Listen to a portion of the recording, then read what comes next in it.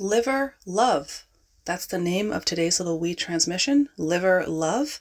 And I want to talk a little bit about how the liver gets stagnant and how we can remedy that. And I also want to discuss that from a Dramatic New Medicine perspective because, of course, food plays a major part, but there's also emotions. So I think it's good to see it from both kind of like the physicality of food as well as the emotional aspect of things. So Liver Love. And today we're not going to be talking about the consumption, or shall I say the consumption of liver. We're going to be talking about our own human livers and how they get stagnant and toxic and how we can rectify that, because the liver is essentially one of the most important organs in the body. It's a filter. We cannot live without it. And it also can regenerate. It's regarded as the bodily organ that is most capable of regenerating. So there's a silver lining to this. It's not a doomsday type of thing. And the liver is very closely connected to the gallbladder. The gallbladder, of course, is where they have the bile come out. So first, let's discuss a little bit about bile and how this relates to liver health. And then I want to talk about the G&M perspective of what would be a conflict in regards to liver problems, which I think are being manufactured, especially in the last couple of years since Oyed AI with the food shortages. I think they're promoting ideas that they're putting into the ethers that are possibly exacerbating or inducing liver issues. So first, here's a wee bit about the liver and about a condition called cholestasis. Now that word chole, C-H-O-L-E, is related to bile, the bile ducts, or gall, like the gallbladder. And the word gall has to do with bitterness, like someone has the gall to do something bitter, bold, essentially. And stasis means stagnant. So they say sometimes in TCM, someone has blood stasis. That would be a form of stagnation. Chances are if someone has blood stasis, they're also dealing with some cholestasis. Now here's a little bit about how all of this works, and this all works into the whole vitamin A thing too, so consider this, what I'm saying right now, to kind of be an addendum to what we spoke about on the last show, the ancestral con. So the liver makes bile. Bile is a very toxic substance. We should consider it kind of like a poop for the liver. If the feces that comes out of our bums is the poop for the large intestine, bile is the poop for the liver.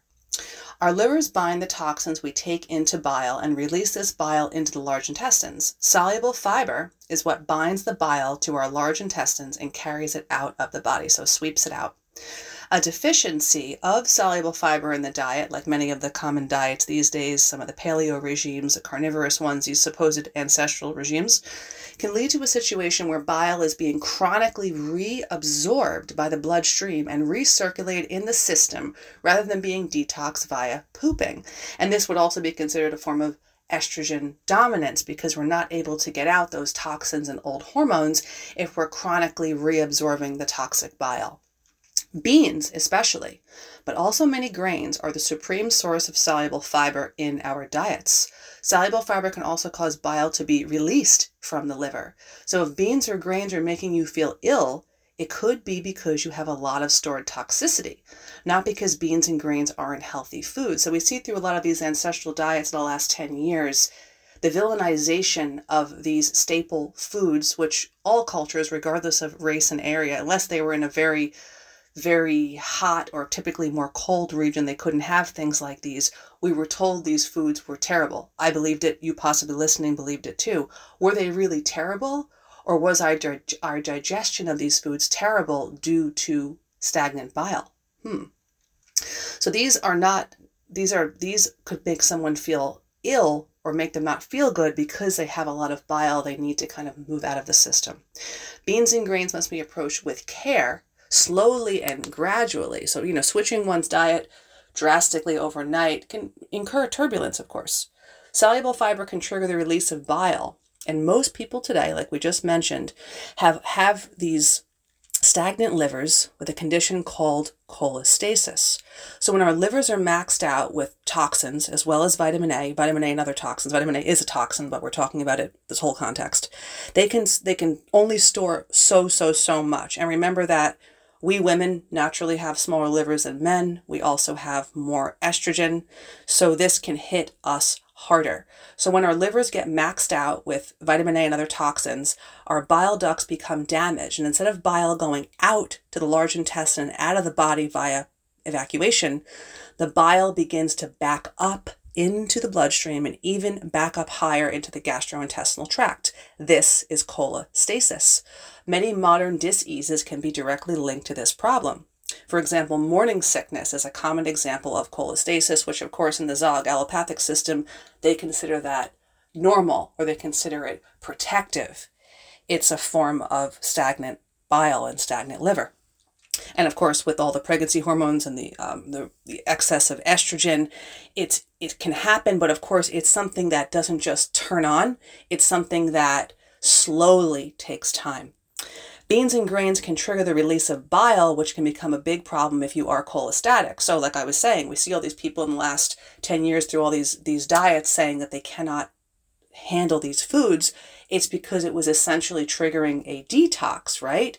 And oftentimes we're told that a detox, whether it be something like a bile dump, something like a virus, or what we think is a virus, which could actually be considered a bile dump as well. We're told, oh, no, don't do that. Take something toxic to suppress the toxicity that's getting out of you, right? That's essentially what taking ivermectin is, or taking NyQuil, or literally taking anything, whether it's a herb or it's a over-the-counter, or if it's a Zog medication. It's suppressing the toxicity. And in certain instances, it can actually halt someone from dying, right? Because the person is so toxic that the viral or bacterial detox will actually kill them. But it's a buy now, pay later situation because it doesn't get to the root cause. But in instances when someone is so exceedingly toxic, it kind of halts the detox, which could actually kill them. I hope that makes sense. It takes years to get toxic. Healing and detoxing is a long game that should be approached slowly and cautiously. Removing all toxins or introducing tons of soluble fiber all at once can make you suffer. So like many things that are worthwhile, it's not some quick fix pill. It's the long game, right? And I think that anyone who really has a holistic perspective on things should understand that this is how results happen. It's not some quick fix overnight.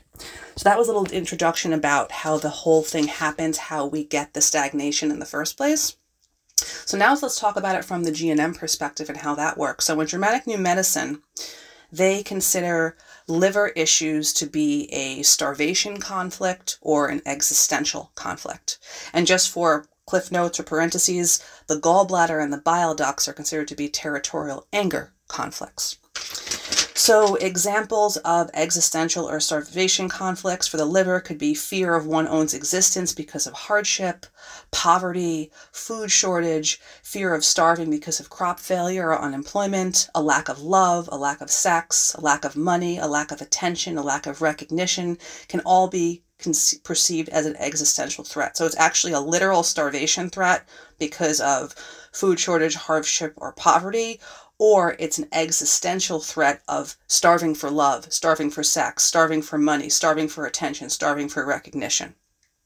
So I'm thinking the last couple of years with Oyed AI and the food shortages, whether they were, manufactured or not, whether they were actually perceived to be correct or incorrect, notice how that created this kind of aura that people had to stock up because there wasn't going to be enough of something. So that actually was Zog inducing a starvation conflict. People were hoarding food. They were overeating.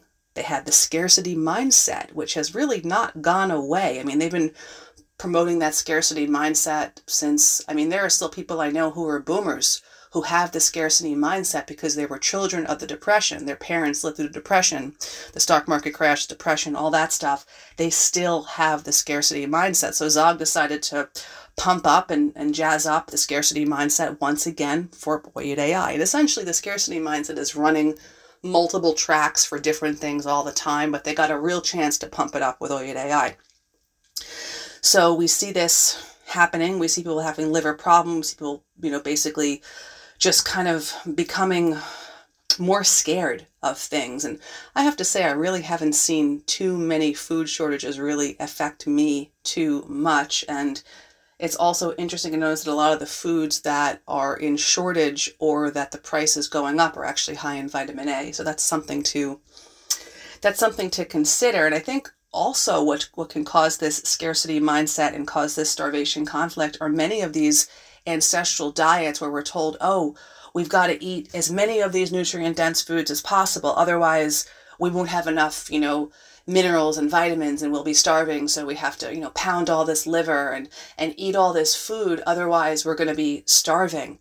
I think a better approach is to avoid toxins than to clamor for what we consider to be nutrient density. Think about back in the day when Dr. Price was doing his studies in the 30s and 40s and going all around the world, Dr. Weston A. Price studying these tribes. He was not seeing people who had that mindset of gorging on these sacred foods. It wasn't an option for that. Oftentimes these foods would go to certain people of the tribe who needed them the most. So we've completely and totally lost the context of how to eat these foods. Now they're available to everybody, but now we have this issue where we've gotten too many of these foods into our system, some of us, right? Whether it was too many of the plant foods, too many of the animal foods. And again, they like to play the divide between plant and animal. Remember, it's always nuanced. It's always somewhere in the middle. It's always a radical centrist, national socialist, balanced racialist perspective. It's never one of these, back and forth extremes. Zog loves to promote those, and they love when people cling to one of these extremes. So what makes better sense, especially living in this zog world, which is really toxic, is to avoid the toxins as opposed to clamoring for nutrient density. Because we're always told, we always have to think, why are we being told to do this? Why is this being advertised? Why your whole life that you weren't eating this way, everything was fine, and now it's not?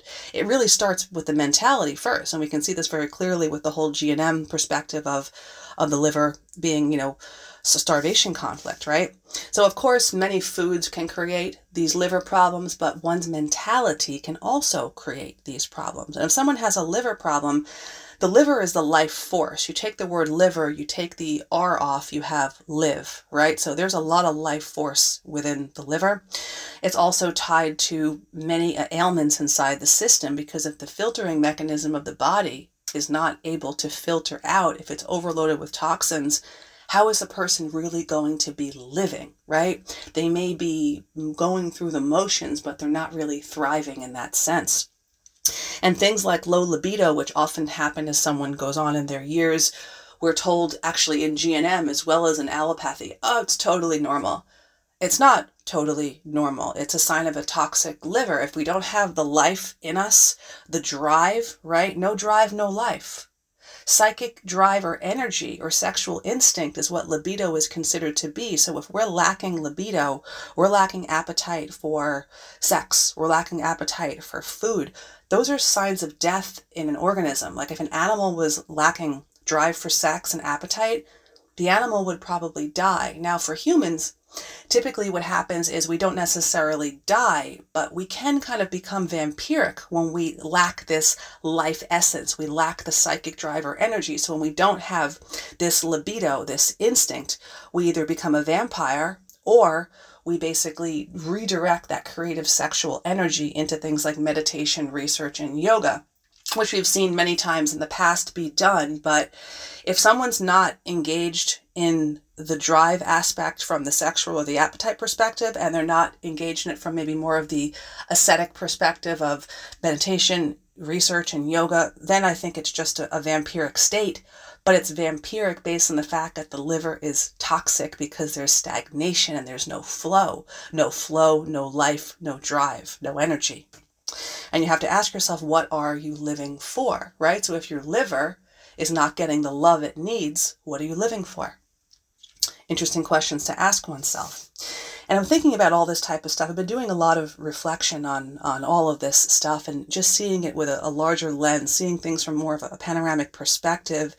And I'm also thinking about many of the common diets nowadays and how they're going to utilize a lot of these popular, not really ancestral at all. Remember, whenever they're calling something, it's probably the opposite of that. That's just how they work. It's just how they do. It's just what it is. So I'm thinking this year, Many people don't know about this vitamin A thing. They still haven't found out. I was fortunate to find it out and take it seriously, and I shared it here. I did a little lecture this weekend with some people, and I shared it with them. But they are going to, in the next year or so, really be promoting these liver destruction diets very, very heavily on the Twitter, on the Instagroid, Facebook, Shit Talk, Talmudgram, all the sites. They're already been doing it prior, but now they're really going to be ramping it up a lot because remember, they want people to be ill. That's their goal. They want to weaken people. If they just offed everyone overnight, clicked a button, it would be too obvious, right? And they get the fun of seeing someone decline. It's like a kitten with a ball of yarn. They enjoy the process. So be prepared to see a lot of psyoping and shilling from these liver destruction diets in the calendar year 2023 and beyond. There, of course, are many people who know exactly what they are doing. And there are a lot of people who were just tomfools. At one point, I was actually in that latter category as a tomfool because I did not know. I'm obviously not controlled opposition, but there are a lot of people out there who are controlled opposition who are going to be promoting just the most mind-boggling things that may not seem mind-boggling right now, but once we can see through it, we'll be able to see just how obviously mind-boggling it is. So now I just wanted to share a couple of groovy liver tips, just a few basic tips just to get people thinking, well, what can I do? I want to make a change. It's the new year. I'm feeling a little stagnant. I want to do something good for myself. What can I do? Okay, 3 simple tips. Number 1 would be to avoid stimulants. Some examples of stimulants would be toxins, all different types of toxins, but specifically things like glyphosate. So making sure you're getting organic food, especially with grains. Make sure that if you're eating grains that they're organic. Things like oats can have glyphosate, especially wheat. If you're eating wheat, you don't have to do wheat. I would more recommend that people do like the ancient wheats, maybe like kamut if you can tolerate. I'm not really a big wheat person. I stick to barley and rye because they were less hybridized, meaning they have less gluten and they're less franken and they're less zoggy. So make sure you're not eating foods with glyphosate. Stay away from the foods that have high A, especially the liver and the dark green and the orange vegetations. Stay away from white sugar. Stay away from cold temperature foods. Stay away from seed oils and stay away from caffeine, especially coffee. So coffee long term will actually raise estrogen and shorten the menstrual cycle, which will worsen the cholestasis, which is the stagnant flow of bile. Short term, when they do these cellular studies, cellular theory is a hoax, by the way. When they do these cellular studies, it shows the opposite of this. And Big Z always uses these cellular theories to show something happening in the instant between one cell and then say, oh, this is good to go. Let's put it out as a research thing. When we always have to think about long-term how something works. So long-term, coffee raises estrogen. Then you're asking yourself, why is it being recommended on all these popular diets these days as a metabolic pro-progesterone food when it raises estrogen? That's because they want your liver to be destroyed. Also keep in mind that coffee shops are around every corner. People around the world are drinking more coffee than ever before. Coffee addiction is even more acceptable these days than alcohol addiction. It's even more acceptable than smoking a cigarette. You could light up a joint. You could be eating sugar. You could be having coffee, alcohol. No problem. Light up a cigarette. You're automatically a pariah. Coffee is also high in polyphenols, which are alcohols. Anything that ends in OL, erythritol, malitol, calciferol, tocopherol, retinol, polyphenols. All alcohols, right? So anything that's an alcohol will slow down detox, right? Also, coffee can deplete you of vitamins. I mean, it does have some things like magnesium and a couple of B vitamins, but it will pull other vitamins out of your system because it raises cortisol and adrenaline. And it's interesting to notice that beans, not coffee beans, but other beans in general, will lower cortisol and adrenaline when coffee will up it. All the popular diets these days are about raising stress hormones and lowering sex hormones under the guise that they're doing the opposite. Remember, they invert everything for a reason. Coffee is also bitter, and bitter taste is how nature marks a poisonous substance, right? Just some food for thought right there. So number one, avoiding stimulants. Number two, getting on top of detox protocols and modalities. Yoga, lifting weights, having a sauna practice or a steam shower, doing charcoal packs, walking, having sex. And if you don't have a sauna or a steam shower, you can do something that's will mimic that a little bit. You can get a great sweat, or maybe take a warm shower or a warm bath, or you can take a hot washcloth that you've put into a basin of very hot water, and you can squeeze that out and then rub your skin with that, and that'll give you a very nice pink glow, and it will kind of stimulate the lymph, and you can squeeze it out, and then you can soak it again in water, and then rub your whole body from your face all the way down to your feet. You could do your genitals as well. So we want to avoid the stimulants, and we want to detox, gentle detox. I'm not talking about crazy stuff like things that I would have thought were acceptable back in the day, like let's say taking a ton of, herbs to push through something, or sticking a tube up your bum and putting warm coffee up it. Not into that anymore. So gentle detox, gentle physical fitness, doing stuff with heat, doing stuff with charcoal, making love. These are good ways to detox, and they're fun. And finally, number three, a balanced diet that is high in protein and high in soluble fiber. These days, you do not see many regimes that fit into those two things. You see plenty of diets that are going to be high fiber, maybe some of these plant-based regimes. Of course, they're typically brimming with vitamin A, vegetation, and fruits. And then you see some of these more, quote, ancestral, or shall I say, triple parentheses, ancestral diets where they're high in protein, but there's no fiber. So you want a diet that's going to be low to no seed oil, high quality animal protein, good quality food in general, high in soluble fiber, low in vitamin A, and high in B vitamins, which of course you could get from the animal protein. And I want to give an example of a sample meal, because that may all sound good on paper, but you might say to yourself, what does that mean? What is she talking about? So I'm just going to give a sample meal of something that I enjoy these days. And remember, a meal also, besides what I just said, you always want to have a meal that has a balance of the macronutrients, a meal that has a carbohydrate, a meal that has a little bit of fat, and a meal that has a good amount of protein. So here's an idea for a sample meal, like let's say something I would make in the evening. So let's say you have a lean bison steak, maybe like a skirt steak or a sirloin steak. It doesn't have to be a fancy steak. You can get pretty good steaks these days at a good price, especially if you buy them in bulk. So let's say you have a lean steak of beef or bison. Then you have a serving of beans on the side. I like to buy dry beans. I soak them overnight, and in the morning I wash off the water. I check for stones. I put them into a pot. I cover them with an inch of water. I add a bay leaf and a drop of olive oil, and I cook them for an hour to an hour and a half, depending on their size. So I always have beans in the fridge. So very easy to make these meals too. It's not a lot of effort. Food should be fun. Being alive should be fun. Detoxing should be fun. Avoiding stimulants should be fun. It should all be a cosmic joy. So we have our lean steak. We have our beans on the side. Then we have some sort of grain. Let's say we have some barley mixed with some rice that we soaked and drained off the water, and then we cooked in our rice cooker. And then we have a low vitamin A vegetable on the side. Let's say we have some steamed green beans with butter. Now that is a very satisfying, very tasty, very easy to make meal, and it's much more affordable than all of this Zio sludge out there that we're told we have to eat this to get this, or eat this to do that. Forget about that. Forget about the mental gymnastics and the nonsense that these approaches take.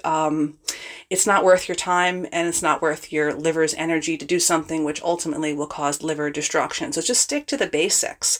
Think about the basics. So again, a lean piece of meat, beans, a low A vegetable, green beans, could be peeled steamed zucchini, could be a stir fry of celery and white carrots, and then some type of grain on the side, or it even could be a potato now and again. But this is very simple stuff. The only way you'll know if you like it or it works is if you try it yourself. That's always the best way. It's like when Terence McKenna says the only thing that's really real is your experience, your meals, your sex, your life, your physical fitness regime. Everything else is just someone else's interpretation of what they've done, and then you trying to figure out, is this for me? The best way to figure out something is for you is to try it yourself and do it. So that's all I have for this little transmission today called Liver Love. I hope that was easy listening and good information. Hope everyone's having an amazing Tuesday, and we'll be connecting again soon on the next transmission or broadcast. Okay, everybody. Sat Nam.